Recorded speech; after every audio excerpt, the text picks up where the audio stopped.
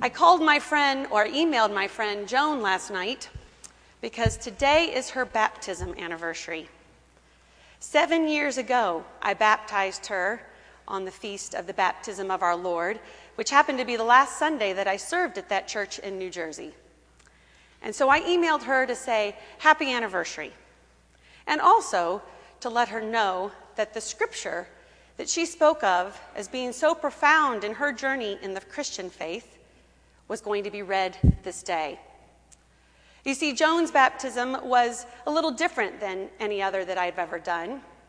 It's not completely uncommon for that to be the case with an adult. But Joan was raised Jewish, and her husband was Episcopalian. Now, I had the privilege of having lunch with Joan just last fall because, believe it or not, even though she lives in New Jersey, she works in Stamford. So she and I met for lunch in Norwalk, and it was fun for me to hear her tell me that she said to her boss as she left, I'm going to take a little longer for lunch today because I'm having lunch with the woman who baptized me. What a great way to be known. And she told me a few other things that perhaps I don't remember if she'd told me before about her journey into the Christian faith. She said that before she and her husband were married, they went for a premarital counseling session, as she described it, just to kick the tires a little bit before we decided to get married. And he said in the course of that meeting, I just need to know that you're okay with us raising our kids Episcopalian. And she said, I need you to know and to be okay that it might never be okay with me that we're raising our kids Episcopalian. And so they agreed, and they were married. She came to church on the big events, the big days. She was there at least on Christmas and Easter with her family in the pew, and then any other Sunday that the kids were doing something up front or engaged in some activity. So I would guess that perhaps she was in church maybe 4 times, 5 times a year. And every time she was in church, as her family would get up to receive communion, people who were behind her family might pause and wait for her to join them. And she would turn her knees to the side and wave them past and say, I'm Jewish, as they went forward for communion. But then all of a sudden, she wanted to be baptized. So I said to her, you're going to need to share with people why it is you want to be baptized. Because for the last more than 10 years, people have known you to be telling them, I'm not going up for communion. I'm not baptized. I'm Jewish. And so she did at the peace on this exact day 7 years ago. And she said that there was one particular Sunday when there was a passage from the book of Acts read. It's the passage that we read just today, in which Peter says, I truly understand that God shows no partiality, but all those that love him and do what is right are acceptable unto him. She said when she heard that, she realized that she could be Jewish, and she could also be a follower of Jesus, that she could be a Christian. This story in Acts is so profound, and it's profound even for Peter. The story, as we read it, picks up in the 34th verse, but it actually starts at the very beginning of the 10th chapter of the book of Acts. You see, Cornelius is a God-fearing man. He lives in Caesarea. He's a part of the Italian cohort. But what he does is give alms to the poor and pray to God regularly. That's the extent of his God-fearing nature.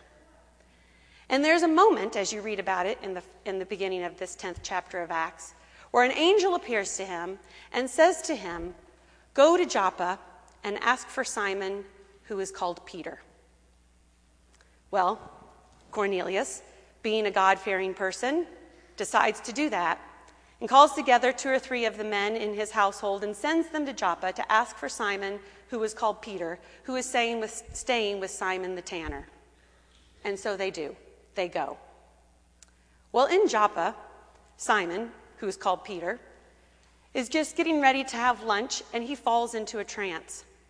And in this trance, a vision comes to him. A sheet is lowered, and in it are hooved animals and other animals that Jewish people would consider unclean. And he hears a voice, Peter does, that says to him, Peter, get up and eat. And Peter speaks back to that voice and says, "No, I can't eat. You know that I would never eat anything that's profane or unclean." And the voice says to him, "Peter, don't call anything profane or unclean that I call clean." And as he comes out of that trance, he understands that there are people that will be coming for him. As the story is told, he gets up, and indeed at the door are these 3 men from Caesarea. And they said, "We have been sent for you to come to see Cornelius."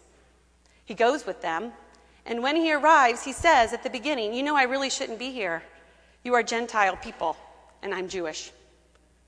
But Cornelius tells him of the experience that he had, of the vision that came to him, that God told him to send some people and to bring him back to Caesarea. And that's where Acts picks up for us this morning. Peter realizes that the good news of God and Jesus is for all people, that it's not just for the Jewish people. It's for people who are of Italian descent. It's for people who are of Irish descent. It's for people who are of Jewish descent, as my friend Joan in New Jersey came to realize. There is no prerequisite, no hereditary line that we must be a part of in order to be recipients of the good news of God and Jesus Christ. It has come to each of us, and this blows Peter's mind as we read about it in the book of Acts this morning. So we are charged to remember the goodness of this good news.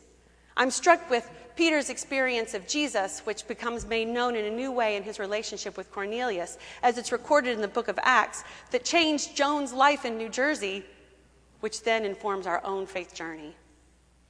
God is bringing all people unto himself in Christ, and the only thing is we need to receive it. This is the good news available to each of us. It's the good news in which we're welcoming Connor James this morning. It's the good news in which we have each been welcomed. It's the good news that we claim that changes our life, because now we know who we are and whose we are, children of God, made so through the life, death, and resurrection of Jesus Christ our Lord. Amen. Amen.